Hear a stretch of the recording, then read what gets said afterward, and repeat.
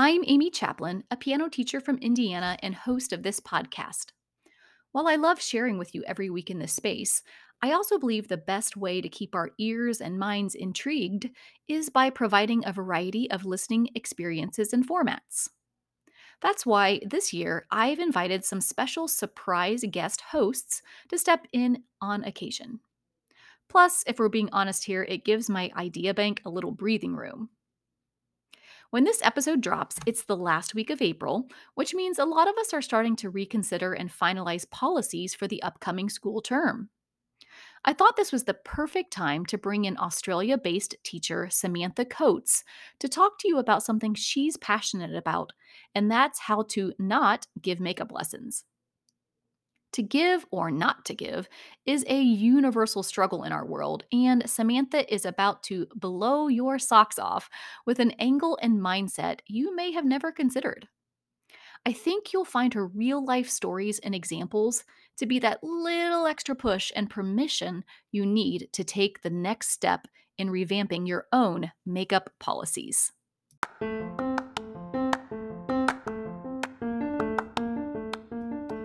Samantha Coates is the creator of Blitz Books, a popular music education series focusing on theory, rote repertoire, and sight reading for piano. Her 35 plus years of teaching experience, combined with her entertaining presentation style, has made Samantha a sought after lecturer on a wide range of pedagogical topics. Samantha brings her own unique style and twist to today's episode through an interview style format with her husband, Andrew. Welcome, Samantha and Andrew.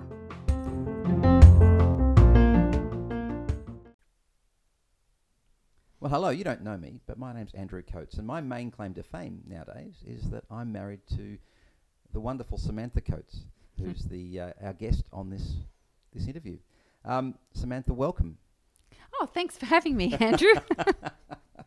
It's funny, when Amy asked you what you wanted to talk about, you said two things. One is that you chose this topic, and we'll get onto that in a moment. And the second one is you felt much more comfortable being interviewed rather than just blurbing on. So here it is. I get to interview, which is quite fun. So thanks for doing that. It is fun. And hello to all of Amy's loyal podcast listeners. So, yes, the thing came up about what topic do I want to do? Amy asked me, she said I could talk on any topic I liked, and I just thought it's got to be how not to give makeup lessons. So why did you choose that? Well, because I think it's the most talked about issue on Facebook that I've seen. In all the piano teacher groups I see, there's so much frustration surrounding what happens when students don't turn up to a lesson and the parents don't want to pay for it. And teachers are backed into a corner. They've either got to credit it or make it up. And either way, the teacher loses out. Yeah, look, I've watched you agonise about this for over 30 years now. It's been some time. And it's really, I've been fascinated with the way you've evolved your policy on this. And so we're going to talk about a bunch of those things today. What it is that's evolved and how and why you've evolved it. We're going to talk a bit about how even things like COVID have changed the way that you've taught and therefore the way that you can interact with your students and your parents about things like makeup lessons. We're going to talk a little bit about how you go about changing your policy, and particularly we're going to talk a bit about parental buy-in and make that really important step of how do you get the parents to come along on that journey with you. So I'm looking forward to hearing all those things because I've kind of seen him from in the periphery and we've talked about them from time to time, but now we can really drill down. Yes, and you've been a big part of that, of course, because you're my reasonableness barometer anytime I come up with something new. Yes, so we'll start off with talking about how my policy used to be. Yeah, let's do that because you've been teaching for a very long time now, since you were, 16. 16, wow. Even before I knew you, almost. No, I knew you. I had my first student when I was 16. I really pity those first students. I wasn't a very good teacher then. But certainly I had no thought of a policy. I remember that the parent would ring me up maybe 5 minutes before they were supposed to arrive, and they would say, "Oh, actually, sorry, we're not coming today." And I would just say, "Oh, okay," and then hang up and then just sadly think that, oh dear, there's money that I can't earn now. Oh dear, that's my pocket money for the week gone, or whatever it was at the age of 16. So that's the very earliest form of studio policy. There wasn't one. Correct. Then the next step in the evolution was that students would cancel at the last minute, but I would then have to ask them for payment the next time I saw them, because I would sort of have this vague thing in place that, oh no, I need at least 24 hours notice. But that's really awkward when you have to ask people to pay for 2 lessons the next time they come, and they often just don't do it. And how did you even notify them that was part of your policy at that stage? I think that was all verbal. I didn't have anything in writing, so that didn't really work. That was no good. When I did eventually put something in writing, it was also when I started billing by the term, so in 10-week blocks. This was much better, because then at least I had all the money in advance and I wasn't having to ask them for it. But then I was dealing with people asking for credits or makeup lessons, and this is where it all starts, because if the student hasn't come to the lesson, the parent perceives that they've had no value. Well, I can imagine the parent thinks, well, if I'm going to have a haircut and then I don't have a haircut, I shouldn't have to pay. Yes. And they feel the same way about lessons. Why is that different? Yes. Well, at least with the hairdresser, when a client is not turning up to that spot, they can actually sell that spot to somebody else. Somebody else might walk in and request a haircut at the last minute. And with a busy salon, that's what will happen. But piano teachers don't have walk-ins. There's no one who just suddenly wants a piano lesson. There's no one who you can slot in. There's no such thing as casual piano tuition. So that time slot is reserved for that student, and you can't do anything else with it. You cannot resell it. It is sold to that parent, and then if they don't avail themselves of that time, you are stuck with it. So it's learning how we can deal with this as piano teachers and feel okay about not giving makeup lessons. And that's where I've come to. I feel completely okay about it. But even going back to when I started billing by the term, people still ask for credits or makeup lessons, and I still felt obliged to do it. And I did do it, which meant that it cost me time. We'll come to that, the real cost of makeup lessons. Then I evolved to I didn't give any credits or makeup lessons unless they gave me 24 hours notice. But if they did, I would credit it. If they said, oh, we're going to Europe and we won't be here for the next 4 weeks, I credited them. I don't know why.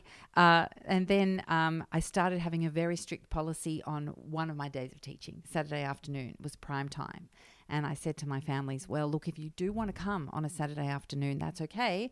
But there are no credits or makeup lessons. Even if you're going away, if you find that you have a weekender that you always want to go to, this is probably not going to work for you. I suggest not to take the Saturday spot, because you have to pay for all the lessons.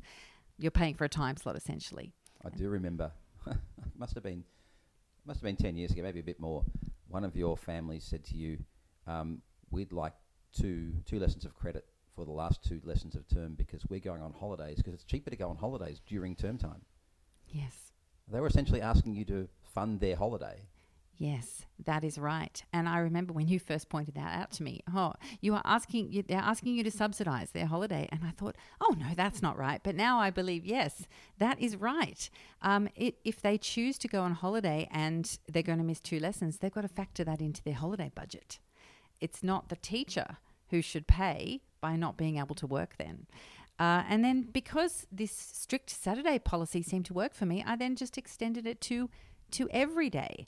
But I remember when I first decided that I was going to do that, and I said to you, I've decided I'm just going to be really strict every day. No makeup lessons, no credits, that's it. I remember your reaction was, well, that's not entirely reasonable. There must be some times where it is okay to say, I can't come at a short notice, and can we make it up? Do you have any policy, any times where that's the case? Yes, I think that if there is a genuine family emergency, genuinely something that the student could not have ever foreseen, and there is a real problem getting to the lesson, then it's up to me to show compassion. And of course, I will try to make up that time. But what that actually is investing in the future of keeping that student. So if there's constantly non-attendance, and I think another thing we should talk about is not call it missed lessons, but call it non-attendance.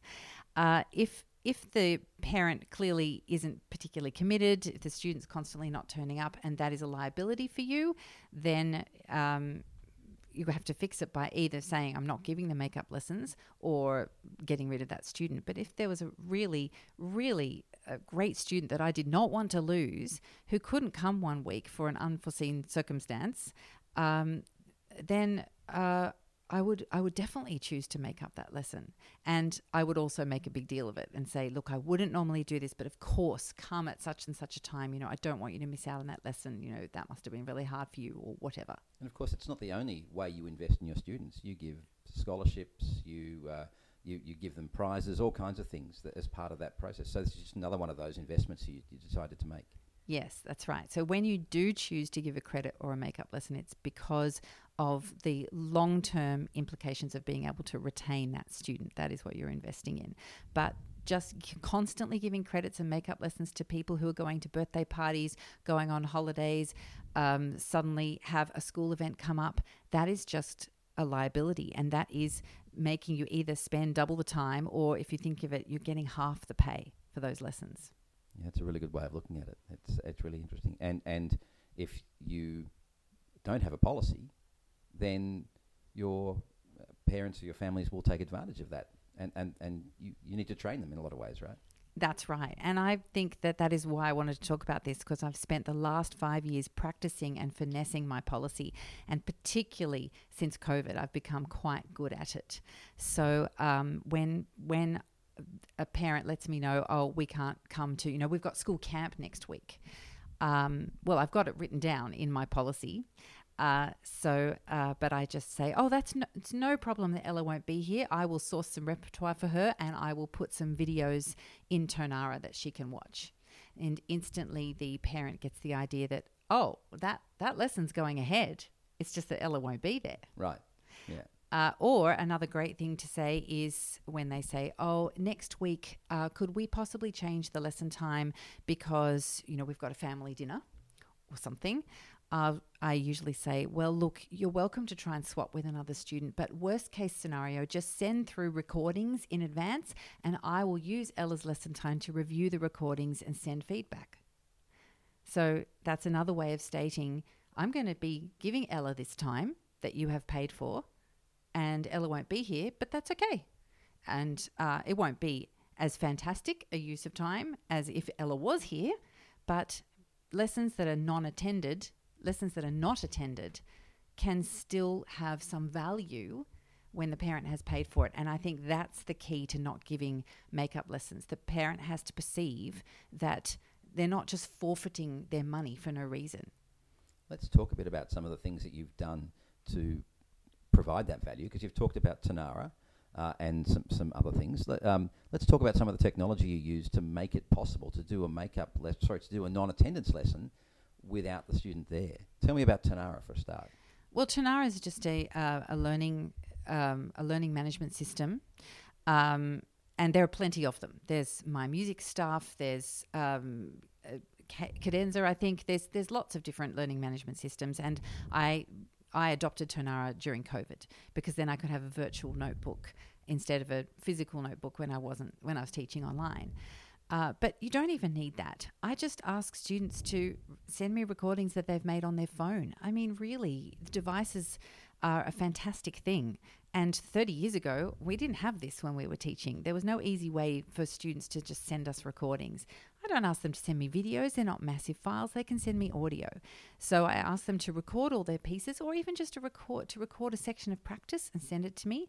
And during their lesson, then I listen to those and I'm writing them feedback. And I have to say, though, I ask for probably, if I asked 10 students to send me recordings, if 10 students were going to miss lessons in one particular term, maybe 2 of them would actually get organised and send me the recordings. Now, that's on them if they don't do it. If they don't take advantage of the value that I've offered, oh well. But it's still great to be able to offer it, because then there's this perceived value. What do you do when someone says, Amy's sick today, or she's got a bit of a sniffle? Yes. What's your procedure then? Yes, well, this is very clearly laid out in my policy. So if there's any illness at all, then we have an online lesson. We just default to that. Now, it's very rare actually that a student is so ill they can't even do an online lesson. If rarely the parent will get back to me and say, look, I'm really sorry, I don't even think they're up to an online lesson. I've put them to bed, they've gone to sleep. And then that's when I say, no problem, I will source some repertoire, I'll put some ideas in, I'll record a little video, I'll put it all in. This is why a system like Tonara is so great. But you could just email something to the parent just as easily. So when the response from the parent, when the response from me to the parent is, this is what I'm going to do with that time, I think they feel a lot better about it. But I also do say, if anyone else cancels at the last minute, I will let you know. And you can come. Now, I have occasionally done this. I have rung a parent at 7:25 in the morning and said, Flossie's just cancelled her 7:30 lesson. Can you get here? And the parent goes, well, no, like we've just got out of bed or we're already on our way to school. But I feel like, well, I've done the right thing. I've offered them a time slot, but they can't drop everything and come at the last minute. Anyone would think kids are overscheduled. Well, there you go. But when you think about the flip side of that, essentially that's what parents are asking you to do when they aren't coming. When they call up and say, or even when they give you lots of notice, they're asking you to reorganize your timetable. If they're asking you for a makeup lesson, they're literally asking you to reschedule your life around them. And imagine if every student asked for a makeup lesson in one particular week. You just wouldn't be able to do it. And so if you can't do it for everyone, you shouldn't do it for anyone. And you shouldn't feel, unless there's really, really extenuating circumstances, unusual circumstances. One of the things I've heard you say is that this works really well for private teachers, but maybe not so well for peripatetic teachers. So policies are something that you can set for yourself as a private teacher. What's the difference between that and teaching, say, at a school as part of an organisation? Yes, I'm really glad you asked me that, because I'm talking from an extremely privileged position of being my own boss and teaching in my own home studio. So I make the rules and everyone else has to just follow them. But if you are teaching in a school, then you're at the mercy of the policy of that school. And it's just not so easy to say that you won't give credits or makeup lessons because the school might insist on that. Some schools are really good about it and at least have a really organised music department where they will let their teachers know if there is a school camp on or if there are excursions or some other reason why a child might not be able to attend a lesson. But it's a really hard situation. And I don't actually teach in a school. I have done it once for a brief period of time. I wouldn't do it again. So this is something, everything I'm saying today is something that is not necessarily going to work for teachers who are working in an environment where it's not their own studio. That's tricky. What would you suggest for a teacher who has listened to this and really did want to change their policy? What sort of things should they go through? Yes, that's a good question. It takes time to change a policy. I gave all my students 3 months' notice when I decided that I would no longer give credits or makeup lessons. So I wrote a medium-length email. I tried to make it not too long. And I explained that the nature of piano tuition is such that it is not casual, that when a student doesn't attend in the time slot that they've booked, that time cannot be given to anybody else, and that from now on, the term fee applies regardless. And if you find that you cannot attend a lesson for any reason, there are going to be these procedures in place, like sending recordings or that I will, give value some other way. I asked all the parents to contact me if they had any problem with it.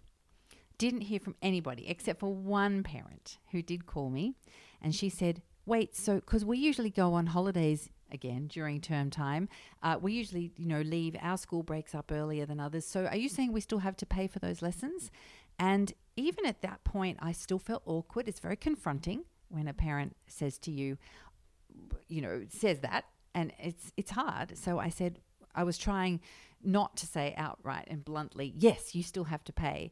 I said, well, the thing is that I am still teaching during that time. The term is still going. So the lessons are still going ahead, and I can't really put anybody else in for those weeks you're going to miss.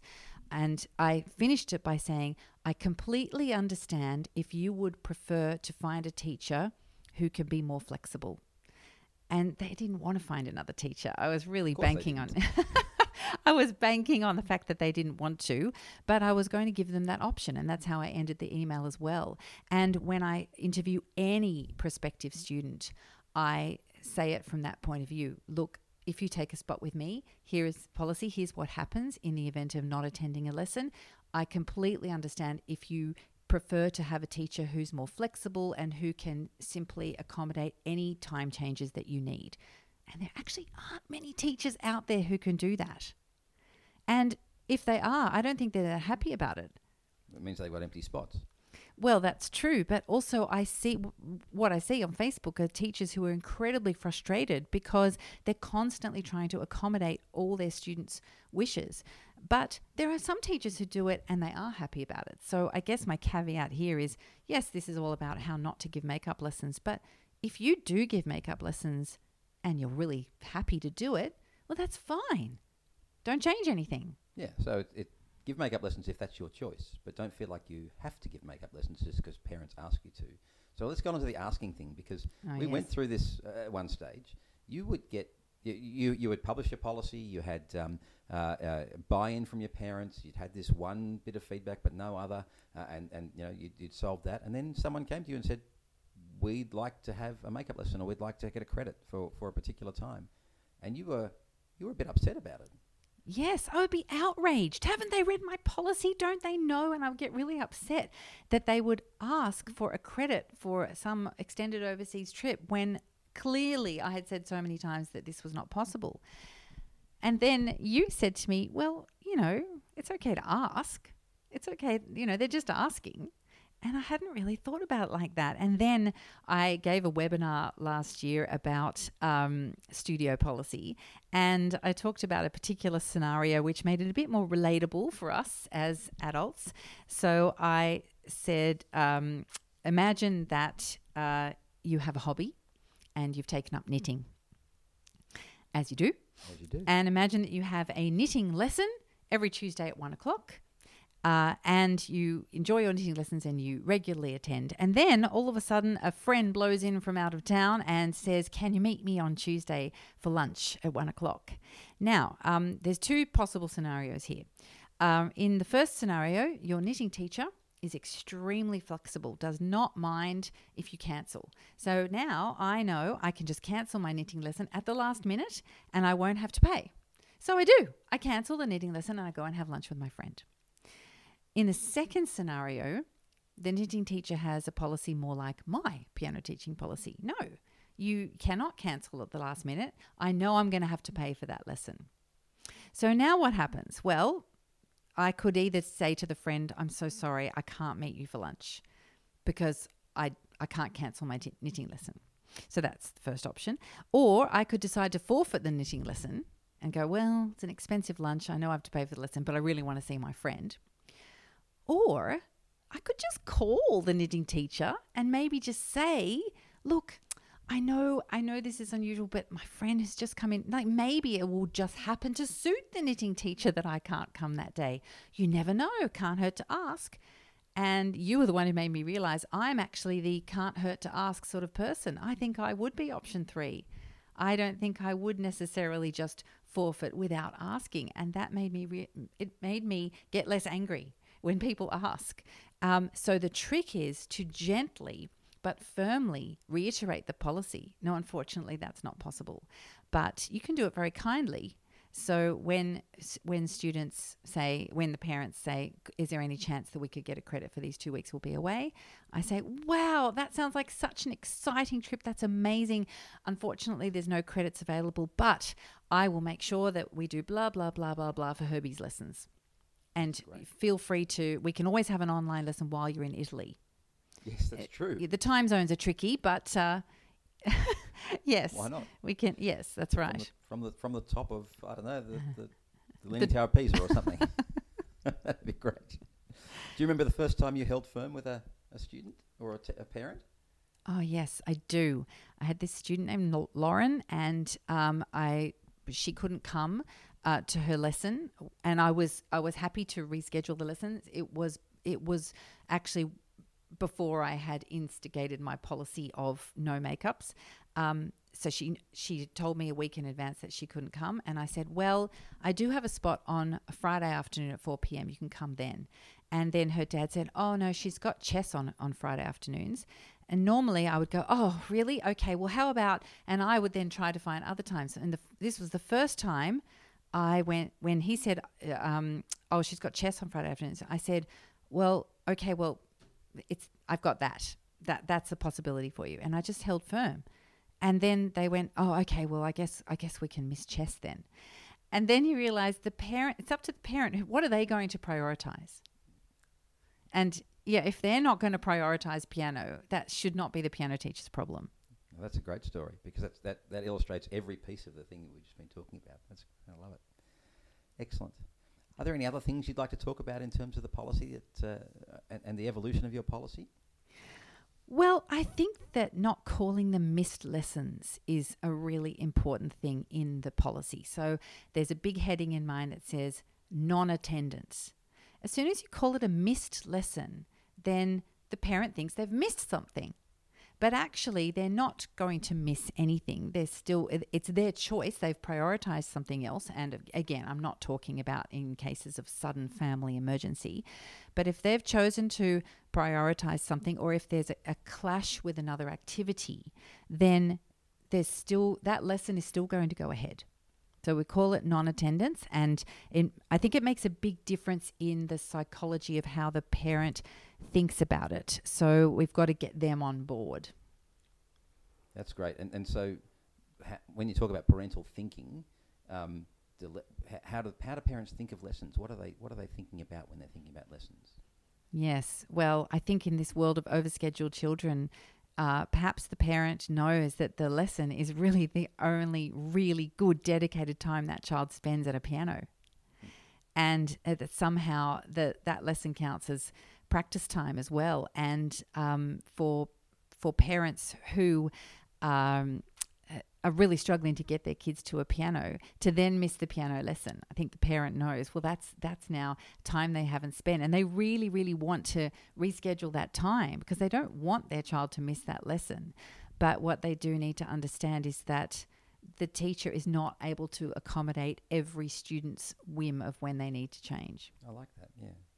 And if they don't attend, what are they actually missing out on? What are the things that they don't get by not attending?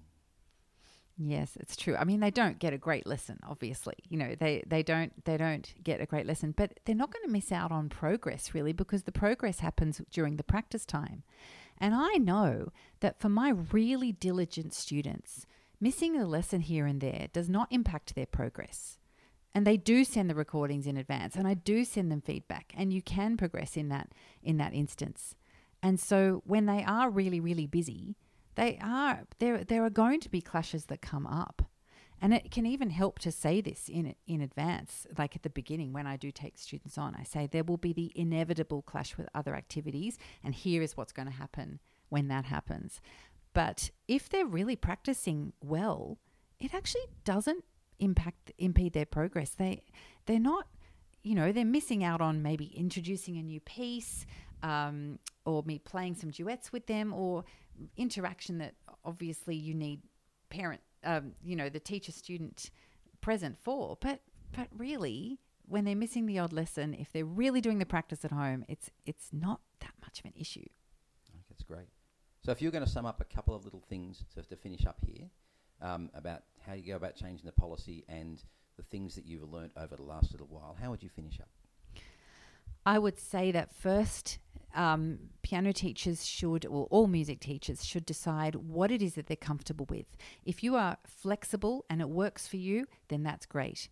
But if you're flexible and it's not working for you and you are uncomfortable and you want to change it, then the way to change it is to give the students in your studio, give the parents a lot of notice, 2 to 3 months notice that this is going to happen, and then have the wording that supports it, and hold firm, because there will be pushback. And then it's a matter of practicing, always practicing the response. I've gotten very good at implementing my studio policy because I've practiced it. And but at first it is awkward. It is hard. You will feel pressured. But it is not unreasonable. I think that's the thing I want to say. It is not unreasonable to not give makeup lessons. There are plenty of ways that you can give value to that student when it's their choice to not attend the lesson. That's great. Samantha, Coach, thanks so much for chatting with me. I've really enjoyed it. And I hope that all of you listening out there as well. Back to you, Amy. Bye. Thanks.